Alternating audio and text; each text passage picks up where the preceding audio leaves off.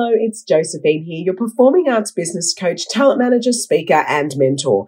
Today, I am joined with the fabulous Christine Denny. Now, I've known Christine for many years. She actually was one of my teachers when I did full-time performing arts college, if you'd believe that, a couple of decades ago. And then, I've been following her journey, I suppose, online, and we've connected that way. But then I bumped into her just this year at the Victorian Dance Festival, where she was a keynote speaker, and she had the room in tears. She absolutely had the room in tears. And I just thought, wow, she makes such an impact. She really knows how to move people. I need to get her on business arts and all that jazz. And so here she is today. Now, Christine Denny is the creator, CEO, and director of Tap Attack Oz, which is an elite tap dance syllabus and mentorship program for teachers and students. It launched in 2008 in Australia, but since then has gone, gangbusters, I suppose, and is in several countries around the world. She's been an educator, teacher, and well-respected figure in the Australian tap scene for 30 plus years. And she's also the creator of The Joy Maker. Now, the Joy Maker is an icebreaker, a keynote, a half-day workshop, a full-day workshop immersion. It's something that she delivers to dance schools, high schools, community groups, corporates, events, and so on. And so I would really love to share that with you guys. And she does talk about the Joy Maker in this episode as well. So we talk all things tap, all things joy, how her world combines from tap to joy and more. Please make welcome Christine Denny. And you will notice my voice is totally gone. I've been quite unwell, I have to admit, while recording this intro. But rest assured the interview was done prior, and so my voice is intact for that. Thank goodness. But anyway, guys, enjoy the show. Hey there, I'm Josephine Lancuba, and you're listening to Business, Arts and All That Jazz. I've been immersed in the creative business world and performing arts industry for over 20 years. I know from experience that being an artist, a creative, or running a creative business can be a tough gig, but I'm here to tell you it's possible. I went from having $0 to my name and living below the poverty line, to then living paycheck to paycheck, to finally living a life of comfort, happiness, passion, and even stability. In this podcast, I peel back the curtain and share with you the ups and downs of my journey. Plus, I tap into the minds of creative industry experts to discover their paths to success. I know you have a spark inside of you, that little voice that tells you to reach for the stars. I want to help you step into your limelight, to have the courage to live a life you dream of, a life that you design. So get ready to be entertained and inspired as we talk business, arts, and all that jazz. Hello and welcome the amazing Christine Denny to Business, Arts, and All That Jazz. Thanks so much for coming on. It's fantastic to see you, Josephine. Thank you for having me. Now, we actually met many moons ago, and that was because you were my teacher and I did full-time. Am I allowed to say that, Christine? Are you okay with that? You are allowed to say that, but it does make me feel very old. Yeah, and you've been an educator for 35 years. You're now an author. You're the creator of The Joy Maker. You've got your Tap Attack syllabus. So you've got so many beautiful creative projects there in the space at the moment. And I'd love you to tell everyone, with so many, passion projects running, where did it actually start for you? Like, where did your creative journey, I suppose, start? I think actually I've been talking to a lot of entrepreneurial people lately, actually in my kayaking group. There's a heap of kayaking people I go paddling on the river with, and they're all very entrepreneurial. And it's interesting. I think some people just have that entrepreneurial spirit. So I grew up in a house where my mum had a dance school in North Queensland for 45 years. So I started dancing actually when I was 3, well, sort of, because I had funny turned in legs, and the doctor actually recommended that I start dancing sooner rather than later to try and sort of straighten my little legs out. So I started tap dancing and ballet and all the other disciplines. But tap was what I resonated with because I was good at it. It came really easily to me. And I've always called myself a tap nerd, which is why I think I went into teaching tap, because I love the machinations of why is tap great, and looking at the rhythms and the placement of the accent and how it actually sounds good. Like, I really love that. And I love teaching teachers how to teach tap. So really, I guess, was quite organic's a very overused term, but, it was very organic that I ended up teaching tap. So I taught at Brent Street, ED5, NIDA, Eddinghausen's. I was sort of everywhere teaching tap in Sydney for a very long time. And then I actually wanted to go into writing and speaking, and that's why I created Tap Attack Oz, because I didn't have anything to show for my 30 years of teaching tap. And so I wanted something like a little package to say, this is what I did. And so I did that, but then it sort of took off, and people asked me, could I come and examine their children? So it wasn't created as an examination program, but that's just where it went. So I started examining, and then, so for the past, I think it's nearly the 9th year of exams now, nearly a decade of doing exams. And then through the exam process, I found that the children were coming in and they were, they'd run in very stiff, good morning, Miss Christine. And I thought, you can't do your best when you're really anxious like that. So I tried to create a really sort of happy, friendly environment that was fun, but also geared towards quality. And I think that's something that can coexist. You can do something to a very high standard, but also have a lot of fun. So it took a long time to get the children to realize that they could come into the exam and they could have a familiarity with me as the examiner, but they could also really aspire to be their best. So then the Tap Attack Oz program, very long-winded answer to your very simple question. No, I love that. And I love that you called yourself a tap nerd, because I call myself a musical theatre nerd. So there you go. Oh, nerds together. Yes, that's it. Yeah. So then with Tap Attack Oz, how it ended up growing and expanding was that I wanted the children in the introduction music, instead of just standing there, I thought, no, I want them to create their own introduction, because it became obvious to me that children no longer understood the style of the dance fitting with the music. They'd become very sort of roboticized in that they were taught everything. Do this, put your arm here, do that. And they had no understanding that if the music was like, beginning to see the light, that they had to be, sort of Broadway old style. But then if it was like a funky sort of rock tune in the music, they needed to have modern arms, and they needed to have a much stronger, heavier style and tapping to match the music. And they had no idea of this, and a lot of them couldn't count in, like from the introduction and everything. And I thought, oh, this is no good. So I then expanded so that with the introduction, the children had to create their own intro. So that meant they were learning how to count the intro. They were engaging with the music, thinking about the music, and understanding, okay, that's light and happy, so my intro has to be light and happy. And it also gave them the opportunity to show their individuality. So, for instance, a boy who just started tap but was really good at hip hop, he might do this funky sort of hip hop intro with very little rhythm, whereas a child who was like been tapping for years would jam out this incredible tap impro with all these steps they've learnt from watching different American tappers and amazing Australian tappers. And so I was creating a process that enabled the children to show everything that they could do outside of the syllabus, if that makes sense. So it wasn't just about do what the syllabus requires. I wanted them to show the best that they could be and go beyond the syllabus. Yeah. And this then sort of expanded into tap chat at the end of the exam, where they would tell me why they did tap. And children would say things like, I really get bullied at school and I love coming to tap because I've got friends here.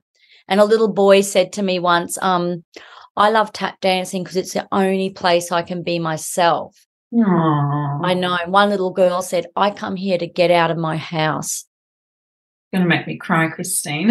I know. And I'm just telling you all this because it then led me to, I just had a real sort of compassion for these children, and it gave me a real realization that there's so much that children get from coming to dance. It's not just about winning the trophy or getting the prize, and that's really become lost. And one day I heard a kid come in for her exam, and the mother was in the corridor behind me, and I heard the mother say to the little girl, you go and get 100%. And I was sitting there thinking, well, Tap Attack Oz doesn't actually award 100%. philosophically, I don't believe in that. In a creative thing, I think there's always room for something. For sure. I have given 99%, and that's like little mini, Barishnikovs or mini Matt Lees who are amazing. They get 98 or 99%, but they're, only 2% of the number of children who sit for TAP Attack Oz exams. So it's not something that I did. And I thought, this poor kid, there was no have fun or be yourself or do your best. It was go and get 100%. And then I see all these posts on Facebook all the time now with all these children with their certificates for their 100% for everything they do and their participation awards, and everything now seems a photo opportunity. And the filming of class and all this sort of stuff now, I just think is very non-supportive of the children really learning who they are and loving dance and the expression of dance. And so these experiences sort of filtered me into the Joy Maker, where now I'm doing workshops for the sort of 15 and over and adults on reconnecting people to their joy, because I think social media and all this, I've got so many friends and so many likes, has actually conditioned people in a very unhealthy way. And a lot of what we do in the pursuit of happiness are the exact things that are detracting from our happiness. And so that's how it's all sort of come together. Yeah, I love that. Yeah. I also find it really interesting, your approach with the TAP chat and that happening in an examination process, because I remember when I was young and I did exams, I did ballet exams, as you do. Yeah. And it was very rigid. I remember walking going, you had to, it felt cold. When I remember it, I remember cold. That's right. That's right. And so the fact that you're having conversations and feedback and just a discussion is a really interesting approach. I'm not sure if this is a controversial question or not, but in the way of TAP, I mean, a lot of people thought for a while there that TAP might be a dying dance form. What's your thoughts on that? Is it a dying dance form, or is it still thriving, do you think? Oh, Josephine, there's so much. I've got so much to say. All right. TAP is definitely very alive and kicking. I think it just has a lot less exposure because of the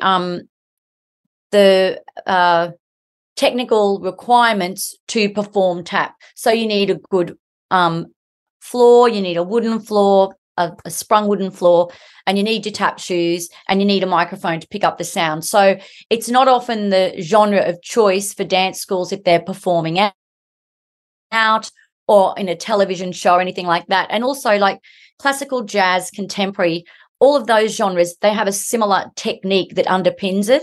And so people can cross over quite easily, I think, between jazz and, musical theatre and classical and contemporary. So you can put them in those competitions and they can do all the forms. But if someone has never ever done tap dancing, it is a very technical art form and there's a lot of skill required. So it's one of those things that it's like playing the ukulele. I bought a ukulele because you see people sitting under a tree and they're just like ding, ding, ding, ding, ding, somewhere over the rainbow. And you're like, oh, that looks so great. I can play the ukulele too. But it's actually really hard. It's hard. I swear, I went into a music store once and I picked up the ukulele and I was like, wow, what the heck do I do with this thing? That's exactly right. And tap dancing is the same. People get the tap shoes and they think, oh, I'm just going to put the shoes on with their little taps. I'm going to be digga, digga, dig. It'll be really easy. And it's not.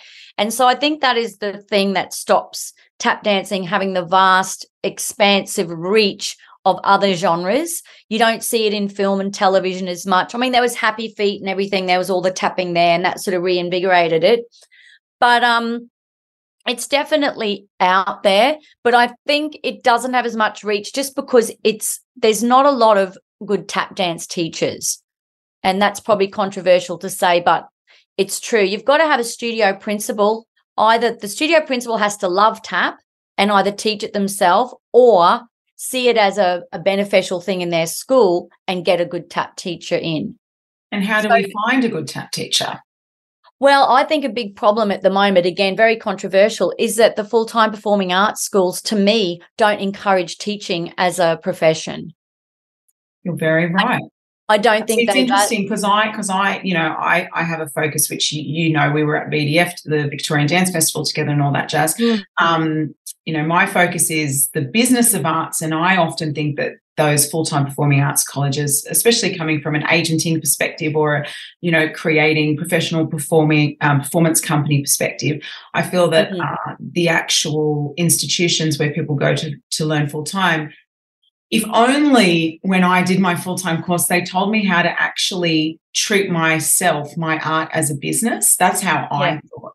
But it's interesting in what you just said, because that's another side of the coin that may be missing as well, that dance and performing arts can be a career in many different forms. Ways. That's exactly right. I think from the producer to the teacher to the choreographer, there's actually so many different avenues, but it is so hyper-focused on being the performer. Yeah, and it's really sad because there's hundreds of, there's like a proliferation of these full-time performing arts courses. And yet so many of the dance schools teaching Tap Attack Oz, for instance, tell me they cannot find a tap teacher. And to me, that there's a real, that's just incongruous. How can there be so many, like thousands of students coming out of full-time performing arts courses, thousands, and yet we can't find out of those thousands just a couple of hundred people who can teach tap? Maybe the problem as well, and this is something like you've just brought this to my attention, and I think it's a really good point. Maybe the problem is that we're glorifying the performer, and those who can't do teach, right? That's the saying. Those who can't do teach, and to that I say that's rubbish, because some people actually choose to teach, and I say those who can teach. Those who can teach. Like I chose to teach. I love teaching. I love you have and that's probably why, like I was, I think 8 years at Brent Street and about 7 years at ED5. And that's why the tap departments, I wasn't the only tap teacher there. I was I was really fortunate. I was on staff with, Chris Horsey and Sherry Wakefield and lots of other amazing tap teachers coming in and out. I certainly wasn't the only person there, but there was a real base of people who were there for long periods. And that's what makes a big difference. If you've got somebody who's running your tap department or ballet department, whatever it is, who's there for like a decade or, 5 or 6 years, it really gets everything, going. And I think with tap, it's such a, you really got to love tap to teach tap. And I always did, because I'm a tap nerd, and I just love going in and you have a group of students, and then, you create this performance piece, and then they go on stage and they do it, and you're like, wow, that didn't exist before I put it together. There it is. I found the music, I made up the steps, and here's little Sally, and she used to be so shy, and now there she is, doing her tap dance routine, and it gives them such confidence. And I'm going to go back to Tap Chat here because it's I love this story. It's one of my favorite.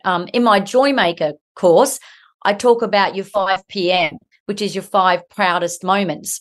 And all of the proudest moments in my life are nothing to do with winning a trophy or creating Tap Attack Oz or anything like that. None of them. They're all interpersonal moments that really connected me on a heart level to the person I was connecting with. And one of them is a little girl. I used to do a workshop every year at her dance school in about June or something. And then I'd come back in August for the exams. And this little girl was so anxious and nervous, and her hand used to shake like this, and she would always cry. So every workshop, like 3 years in a row, she would just burst into tears in her tap class. And in the third year of all this crying, I said to her, I can't remember her name actually, I'll call her Sally. I said, Sally, I don't know, you've got to get rid of this little, I call it mini me. I said, mini Sally, when mini Sally tells you that you're no good, you've got to say, go away. I'm fine, thank you very much. I've done all my practice and I am good. I said, so when you come to your exam, you know me, you've seen me before. She says, yes, Miss Christine. I said, right, so when you get upset, you're not going to cry. That's going to be your big goal for this year. You're not going to cry. Anyway, so she comes to her exam. She finishes her whole exam. She didn't cry. And I say to her at the end of the exam, so Sally, what's the best thing you did in your exam today? And she just went like this. She went, oh, I didn't cry. And she punched the air and she was so excited. And in the Tap Attack Oz exam, the process we do, the teacher is in the room for the exams playing the music, because I don't see, for me, what I'm trying to achieve, it's a team effort. The examiner, the teacher and the student, we're all a team on the same level. It's not hierarchical like I'm sitting at the top. We're all a team together, and you want the teacher to see what the child did in the exam because they've been working with them for, however many terms. Anyway, little Sally punched the air and she was so excited. Her teacher was crying. I was crying. And it's these moments that aren't always reflected on a report card, which I think it's a real shame that the parents don't fully understand and value that sometimes their child can be achieving the most huge things personally. But this doesn't mean that Sally was she wasn't going to get 96% for her exam. She went up a lot in levels. Her achievement personally outside the realm of tap dance was just phenomenal. It was incredible. It was beautiful. We were crying. But, on the piece of paper, yes, she had an incremental increase in her tap technique and her tap stuff, but it wasn't reflective of the monumental leap she made in that exam. Was never going to be reflected in her report because it's just not how it works. And that's what the parents don't see. Like sometimes the child just walking into the room and saying, "Good morning, Miss Christine," is a massive hurdle because the year before they had their head down and they were so shy. And then they walk in and they've got their head up and they're confident and they feel happy. And, and that's what I learned in Tap Chat. The children reveal a lot about themselves and how they're feeling. But it took about 6 years for Tap Chat to be effective because the teachers were coaching the kids on what to say. I love tap because it's rhythm with my feet. And I'd have to say, no, I don't want a coached answer. I want the child just to speak from their heart of why that's interesting that it was a coached answer as well. But, and it's an unlearning, isn't it, of everything that we've been taught in the past. And I think that that's a really important lesson too, not just for the student, but really for the studio owner and for the teacher to unlearn how they were examined in their time and how it is shifting. And I can see that your focus is obviously on the joy and I looked into your Joy Maker and you delivered a speaker's presentation at the Victorian Dance Festival as well, which so many people were in tears and loving, but not sure if that's the effect you want, but it means it's an impact, right, which is beautiful. You talk about the Joy Maker combining nature, other, self and love. Talk about that. So what is the Joy Maker? Okay, so the Joy Maker really, it goes back to, I think we've become very disconnected from our own personal values. So it's really what I call values-based living. So living around your own sense of values. So for instance, if you're an old school teacher, and I just wrote a blog about that for Tap Attack Oz that came out today because one of my clients said to me, we're creating beautiful humans. And I think that's so important for dance teachers to remember. Most dance teachers have a huge impact upon their students. It goes far beyond just teaching them dance steps. I mean, it's often how to present themselves, how to do your hair, makeup, how to walk into a room and hold space, how to speak clearly, resilience, courage, creativity, confidence, working as a team. There's so much stuff that kids learn from coming to a dance class. And that all revolves around your own set of values. So if you're an old school teacher, it'll be all about sort of, integrity and being the best you can be. And, I've got some clients who've got amazing, beautiful sayings all up over their wall, which are not to do about winning. It's to do about being kind to the other people in your class, being respectful, all this sort of thing. And so I think you can't just say, like I say when I teach the Joy Maker, you're not there to agree with me. You're there to define who you are and what's important to you. And you're going to know that from listening to every reaction that you have to everything that I say. So even people listening to this podcast now are going to learn a lot about themselves and how they want to run their studio by listening to what I'm saying. You might be sitting at home listening to this going, No way. There's no way I would have my kids speaking in an exam. No, they sit, they don't, they have their hands behind their back and they don't speak, and that's it. Well, I'm not saying that's right or wrong. That's in alignment with your values, and you should live in alignment with your values. My values are that I want a really relaxed student who feels happy and engaged with the arts, because I see the arts as a really happy thing. I'm certainly a hard taskmaster, and I like things to be very quality driven, but I just happen to believe, that you can do both. But on the other hand, I don't believe in participation awards, like everybody gets a trophy. That doesn't align with my values. But that's not to say it doesn't align with someone else's. So everyone needs to run their own ship, has to be the captain of their own ship, and run it in a way that's in alignment with their own values. So the Joy Maker is about digging out what is really of value to you. For me, my highest value is integrity, followed very closely by honesty. So for me, I would rather be honest and lose a client than retain the client and have to compromise my honesty and integrity. And that's seen me lose a lot of clients over the years rather. But that's who I am. I can't lie to people, and sometimes I might be a bit brutal, but I'd rather have that honesty and have that integrity. Other people, their value might be profitability. And so for them, it's important to keep everybody happy and to be profitable. That's their value. You just got to know where you sit and what is of value to you. And I think people become unhappy when they try and live their life by someone else's values. And you hear them saying, oh, well, so-and-so gives everybody a trophy and da-da-da-da.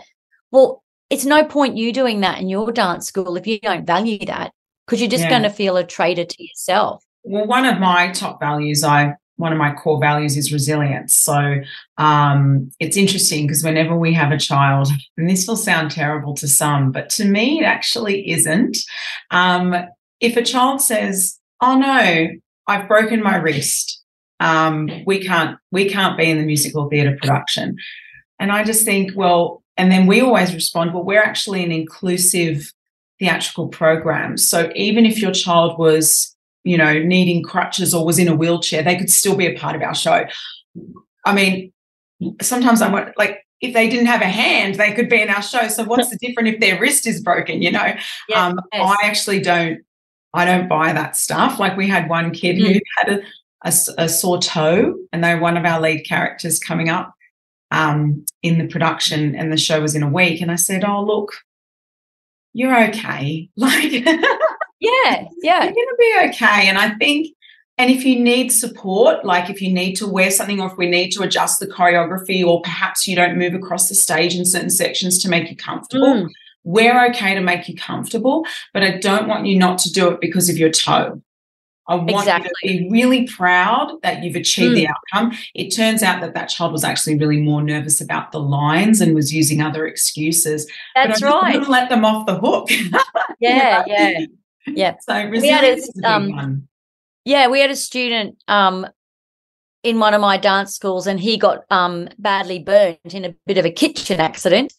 And so I said to his teacher, oh, I'd be really ashamed for him to miss out. And, but she's an amazing teacher. She'd already come up with this great idea. So he sort of was like pretending to be a DJ, in the center of the thing, ooh, ooh, ooh, and then all the kids were tap dancing around him. And, he's back on his feet tapping now, which is fantastic. And, but it's exactly that thing. Like, her attitude is just, exactly the same thing: resilience, participation, get up there and give it a go. And so, they've found a way to still have him included to make it work. in the performance. Now, you mentioned actually, and I saw this on your website, which I thought was very interesting. You talk about pigeonholing people or ourselves into certain roles in life, and how we do that. And I thought that was really interesting, because I do think people tend to do that, and especially in the arts. I'm this particular artist, all right, and I'm a performer, I'm not a teacher, or whatever it is, or even just that I'm an artist and I can't be anything else. So that's right. What's your take on that? Oh, well, people have more than one skill to their bow, shall we say. And I think a lot of people who work at a high level, or who like to go and do lots of different things, do have a lot of different skills.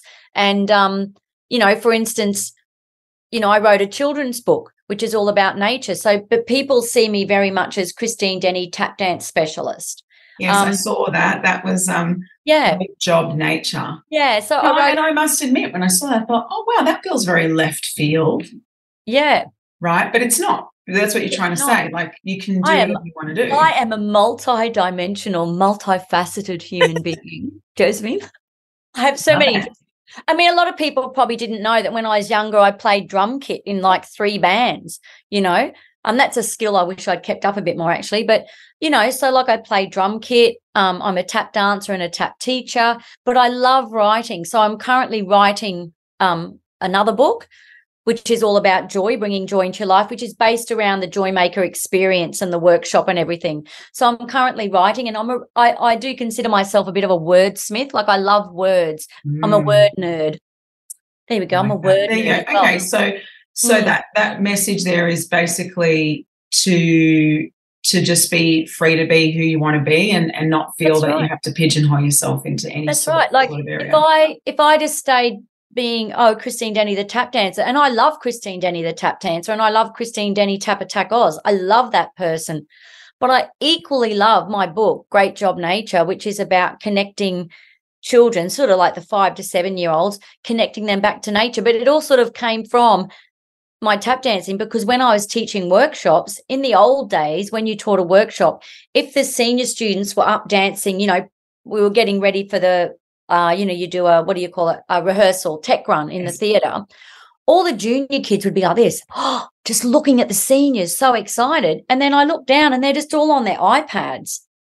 And they're like at 5 years old. And I'm like thinking, wow, you've got an iPad and you're 5. I didn't even have an iPad, but I'm just thinking, what has happened where that's a thing where kids now, they're sitting in the theatre and they're just on their iPad. They're not even looking at the senior kids doing their dancing. And so that just spurred in me this. I wanted to get kids back out in nature, because I think nature is so incredibly important. And for adults, if we look at the seasons, you know, spring, summer, autumn, winter. I've got the itchiest nose today. I don't know why. Sorry to keep doing that. If you observe the seasons, they teach you so much about the ebb and flow of a human life. You know, we're not always in spring. Sometimes we're in winter, which is when we hibernate and we rest. And then sometimes we're in summer, when we see the fruition of our efforts. Spring, we're making things happen. You know, autumn, you know, you're getting ready and you're gestating an idea and things like that. So, you know, the seasonal changes are reflected in our own lives. And if adults connect into that and just, go out, take your shoes off and plant your feet on the grass and on the earth, such a powerful thing to listen to the wind, to be in that silence and that space. And I wanted children to have that opportunity to connect in with nature. So I wrote this little book and sort of did that.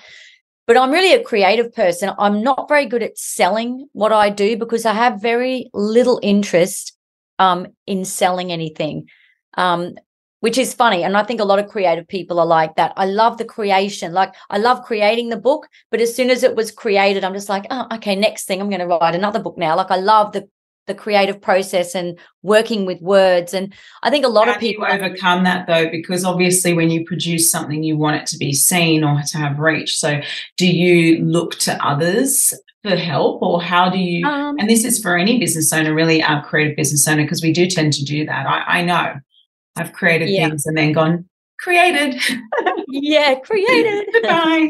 Thank you for coming. And it's like, but you just spent all this time and money, and it's like, aren't you going to... It's like, oh yeah, now I have to sell the thing. Sell it. Yeah. And I can sell, but sometimes I don't want to sell. No, that's right. You don't. But I think I'm learning now to be a little bit more relaxed about things. And this is a bit of the spooky dooky side of me. I do believe in, like I was just saying to a friend earlier today, I've been for some jobs in my life where I thought I was so perfect for the job. I'm like, they're going to be like, we want you. And they're like, no. And I'm like, oh. And then other jobs I've gone for and I had no experience. And then boom, I just got the job. And then I had the job for like 2 or 3 years. So I think I always say, just keep throwing stuff at the wall, and what's meant to stick will stick. You know, just keep, and you never know when an opportunity is going to come, from, it might just come from somewhere that you're not expecting. You're like, oh, wow, So, but, selling what you do. When I was in the tap dancing time of my life, I was really lucky that Jackie Howard gave me a job at Brent Street right back. This is when Matt Lee was a student. That's how old I am. So right back in those days, I call them the amazing Brent Street days, when they were above the shoe store, above Highland Shoes in Camperdown. And, I took one class a week. I got offered 4 hours. I'd just come back from London, from college at a performing arts school in London. And I'd come back and I said to my sister, oh, I don't know what to do. I've been offered 1 hour a week teaching tap at Brent Street, and I've been offered 4 hours at this other place. And she said, take the 1 hour at Brent Street. It was the best decision I ever made, because it just gave you prestige. At the time, I think Brent Street was the only performing arts school in the whole of Australia. It was a prestige for sure. It was massive I'm prestige. saying back in the day, which makes us I know. But I know what you mean. I was so lucky because I was teaching on a staff with Kelly Abbey, Jason Coleman, Roy Dudley, Troy Rowley. All these people were teaching next door to me. And I was just like, I learnt so much from them, from watching them teach. And it's just like being the stage manager 1 day a week at the Capitol Theatre versus full-time at an independent theatre. So do you take the 1 day at the Capitol, or do you go full-time? Some would say, oh, I'll take the full-time job. But then it's like, but if I go the 1 day at the Capitol Theatre, then my opportunities will open and broaden. Yeah. So I always times have changed. There are lots of full-time, really quality full-time colleges. Yeah. It's a different era for sure. It's a totally different era. But back then, and then I built my whole career on the back of that, really, because it was in the old days when you send out a paper resume. So I just sent my resume out to all the regional dance schools, and every holidays I'd be out teaching workshops and all this sort of stuff. And I was writing a Let's Talk Tap, I think it was, for Dance Drain magazine, and then Dance Life when Clint Salter ran it. I was doing a On the Couch with Christine, and I interviewed people and stuff, and that was heaps of fun too. So I was lucky. I got a lot of opportunities and all that sort of stuff. But I want to go back, way back. We were talking about the full-time students and how they're not really encouraged to teach. But the other thing they're not really made aware of is the vast amount of opportunities for them to create things for the general public experiencing dance. Yes. And one of the most rewarding things I've ever done, although it was quite challenging in terms of emotionally, was I signed up to teach Dance for Parkinson's, which is a dance program for people with Parkinson's. And I spent a good year, maybe 2 years, teaching that program in Sydney. And, it was just, honestly, Josephine, like if you needed something, nothing gets you out of the doldrums more than volunteering or going and working with people who are really facing a challenge. And then it really helps you just get yourself together and think, you know what, my life's actually quite fabulous. Yeah. I've actually worked with disability. I've run vocal workshops with people with disability, and there was a particular nursing home that I used to go to for a couple of years. And to be honest, I moved quite far away from them at one point, and I was still trekking an hour for this 1 hour class, which honestly didn't pay me very much. And I just couldn't let them down. And I loved it. Like, I was teaching people who had no voice how to sing. Literally, they couldn't use their voices, and people didn't understand that as a concept, but it was the joy. So some of them had no sound coming out of their mouth or couldn't articulate the words, but they were moving their body and they were excited and they were mimicking it and they were a part of it. And it's really rewarding work. So I totally get it is. Yeah. I only stopped when I felt pregnant, actually, because then I was like, it's just a bit too much for me now. But I remember I got invited to come and teach, I think it was Virginia, the beautiful Virginia. Is it Virginia Ferris? Yeah, Virginia Ferris does a lot of work with disabled people. And she invited me to come and do a class about bringing dance or movement to disabled people.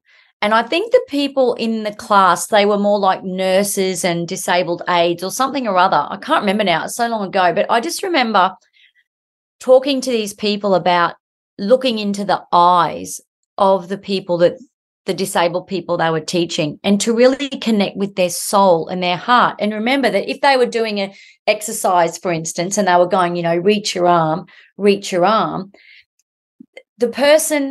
disabled person may not physically be able to physically reach their arm. But if you look deep into their eyes, they might only be going like this. Totally. Yeah. But you will see this immense joy coming through their soul, that they're connecting, they're listening to the music. And I remember that with a gentleman who had Parkinson's, and he could only move you could hardly even see his head. He'd just be going like that. But on the inside, he was going like this. Yes.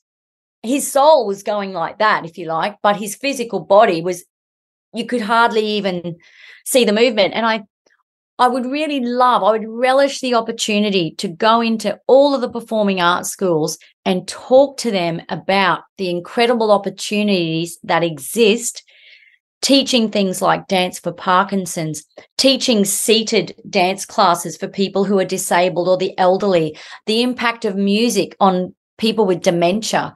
I remember one of the Dance for Parkinson's ladies, she came up to me and she and share them stories of tap chat, that they see the incredible joy that would come from running a dance school when you're coming from a place of, yes, you want to achieve, and you might want to win in a Stedford, but the joy isn't the trophy. The joy is the learning that got you to the trophy. The same as an exam, we've lost the thing that it's not about the certificate that says honours for, junior whatever.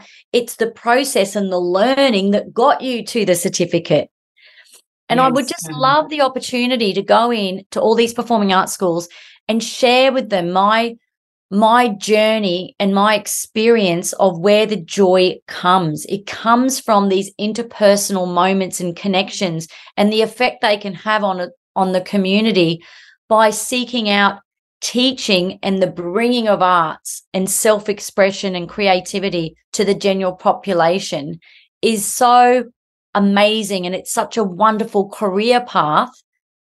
And it can be a self-determined path. Like if you start your own school, you could start a dance. It doesn't have to be the default, Yes. like that's what people you can always fall back onto something else. Yeah, people's attitudes and opinions do need to shift and change, I think, in that space for sure. And it does actually start with the studio and the educational facility in which these artists are being mentored, especially when they are at that level where they do want to make it a career and they're in there for hours and hours. Yeah. Hours. And the irony is that without their teacher who got them to their audition for full-time, they wouldn't get into full-time. It's such a juxtaposition that there's such little respect for the teacher and for teaching as a career, and yet without that very thing, you wouldn't have a career. Yeah, absolutely. You didn't have the passionate teacher who, like, I remember my primary, like, there's that famous Maya Angelou quote is, you don't remember what people said to you, you don't remember what people did, but you always remember how people made you feel. And it's such a powerful quote, and it's so true. And so in the Joy Maker, I talk about being a shipple, and it's like, the ripple effect. You ripple out into the world, but you're the captain of your own ship. So in effect, you are a shipple.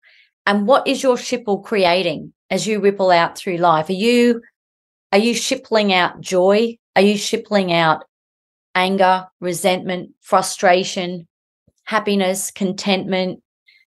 And this has all stemmed from my dance background, because I just don't think there's enough focus on, whilst having excellent technique, really connecting into the joy. Like I remember when I was in ballet, I wanted to be a ballerina, but, I was like short and fat with little turned in legs. So it just wasn't going to happen, Oh, gosh, I love that. Yeah. There's some classic photos of me like this, in my arabesque. But, like that was never going to happen for me. But I remember going to ballet class and like doing my port de bras, and I just loved it. Like the love of the music and the flow, and oh God, I just loved it. I really, really, really loved it, and I was lucky that I still got to experience that. And getting back to your question about tap, one of the great things about tap is I'd like to see more dance schools use it as their entry-level genre because it is so inclusive.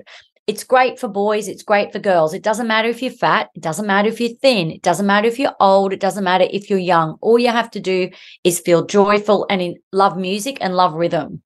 So it's and it teaches, timing, rhythm, discipline. It definitely teaches that timing and rhythm. Oh my goodness, it's so helpful for that. I mean, I did tap growing up, and I absolutely loved taps. I still remember one of my favorite routines to love cats from The Cure. When we were dressed as cats, I still remember it. Cats did. You watch some of these people listening, they'll all be going, oh, that's a great idea. Let's do Love Cats. So good, so good. Well, I could speak to you all day, Christine. I am in show week, but so I can't speak for too much longer, but I would love to ask you before we wrap up today's session, a couple of last little things. So firstly, who or what inspires you most? Who, what inspires me? All the people who inspire me are people who are unique. They're really unique and they are passionate about what they do. And most of them aren't actually in the dance world. So I'd say people who I love, the late Steve Irwin, he really inspired me because he was just so passionate and he walked his talk. He was so passionate about animals and nature. I love him. I really love Jamie Oliver, the chef. I heard him on a podcast once and he said, it's very hard in this world to do anything of quality anymore. And he said, running a restaurant, if you want to have quality produce, quality conditions for your staff, quality food, it's very hard to compete because we've become a world that's about quick, easy, cheap and fast. Yeah. And I love that he did that whole thing trying to, with the school dinners, trying to bring healthier options to children. So I find him incredibly inspiring. And there's a guy, I can't remember his name. He's got, I think, no arms and no legs, and he's a motivational speaker. I know who you're talking about. Chris something, is it, or Nick? Yeah, I find him really inspiring. Yeah. I love him. So I find people who work. Kathy Goss, who I used to teach dance for Parkinson's with. I always found her incredibly inspiring. Her classes were so beautiful. Adam Blanche, who teaches contemporary, he's a good friend of mine. I find him really inspiring because I've watched him teach and he talks about the moment between the moment. And I just love that. So I love people I always loved when I organize workshops, watching the other people teach, because I love people who are really passionate about what they do. So, anyone who just is genuine, has integrity and who's passionate. Yeah. Yeah. I think that's really interesting what you said as well, finding inspiration in people in all sorts of areas, like not just in the arts, and how that can actually be applied to what we do. I mean, even that comment about Jamie Oliver and the quality in which things, in this cheap, fast world, it's true. And I find that flowing onto everything that we do. And it is even just so hard to produce a quality production these days. The costs are so exuberant and impossible. It's so you have to, where do you cut the quality? And sometimes you don't want to sacrifice quality. So it can be really challenging for sure. But to find inspiration in those people is awesome. Yeah. So I think anything. Sorry, but one last thing I just want to say. I think a really important thing for me in life is human. The humanity of being human, I think, is so important. And whilst there's all this technology and everything around us, everything I do comes down to connecting people as human beings, looking people in the eye, feeling the energetic touch. Anything we do, especially in the arts, I think it's so important. Yes, you can, people said to me, did I teach tap dance via Zoom, during restrictions? No, I didn't, because for me, there would be no value in that, because I love the energy that a human being brings. Like there's all this chat GP or whatever it is now where the computer can write all this stuff. Yeah, AI. Yeah, paint a picture and everything. But I don't believe the human, the intention of the human being who creates and the act of the creation is what being human is. And then the the collaboration and the interaction between all the human beings going about all these stuff is what makes us human. And if we keep taking out all these processes and replacing them with robots, then I believe we're limiting our own function as human beings and what we're actually meant to be doing. That self-expression and creativity and individuality, which is expressed, if a human isn't expressing it, then that humanity is lost. So I'm all about human connection and connectivity and stuff like that, whether it's being the joy maker and I think when human beings stop and if people realize the power they had, they would never have a sad day in their life. Because I did a workshop for some students at an Anglican college recently, and I asked them if they thought they had power. And they all said, oh, no, the government has power. Politicians have power. We have no power. And I said, that's not true. In every moment, you impact the people around you. It's incredibly powerful. With a smile, with a good morning, how are you? Can I carry your pram up the stairs? To your neighbor, can I sweep your veranda for you? We have incredible power, but we just need to get out there and impact our own little communities, and it will all grow out and we'll all be beautiful and happy together. Yay! Are you happy? You talk about joy. Yeah. Do you have joy within yourself? I do most of the time, but I can swing quite violently to self-critical time. But they say that teachers teach what they seek. Teachers teach what they seek. And I think that's why I teach joy, because I've always been a seeker of joy, a seeker of contentment and flourishing in the human condition, if you like.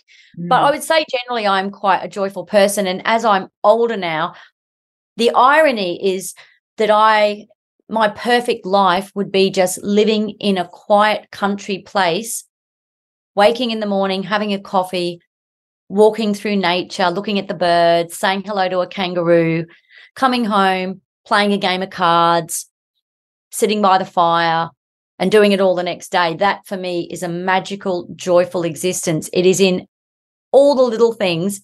But in order for me to get this message out to people, I have to engage with the other things, which I think a lot of people probably feel that way. But that's the only thing. But yeah, making a pot of tea is the most joyful, exuberant, amazing experience when you take the time to put the tea leaves in the pot and clean your pot and then put the hot water in and then invite someone around whose conversation you genuinely love, and then you pour the tea and you just sit and you have an amazing conversation with a beautiful aroma of tea and maybe a scone. It's just magical. Yeah, it's the simple things. It's the simple thing. And having that simplicity.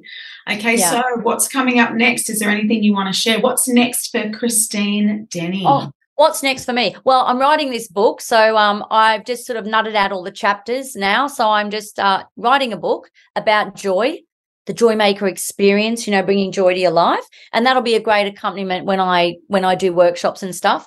But I'm speaking at the Chicketty National Conference on what's today? In a couple of days' time at the Thomas Dixon Centre in Brisbane in the Talbot Theatre. So that should be fantastic. I'm really looking forward to that. So we'll see if we have more tears. And with this book of yours, is this going to be like, who's it for? Who are you writing for?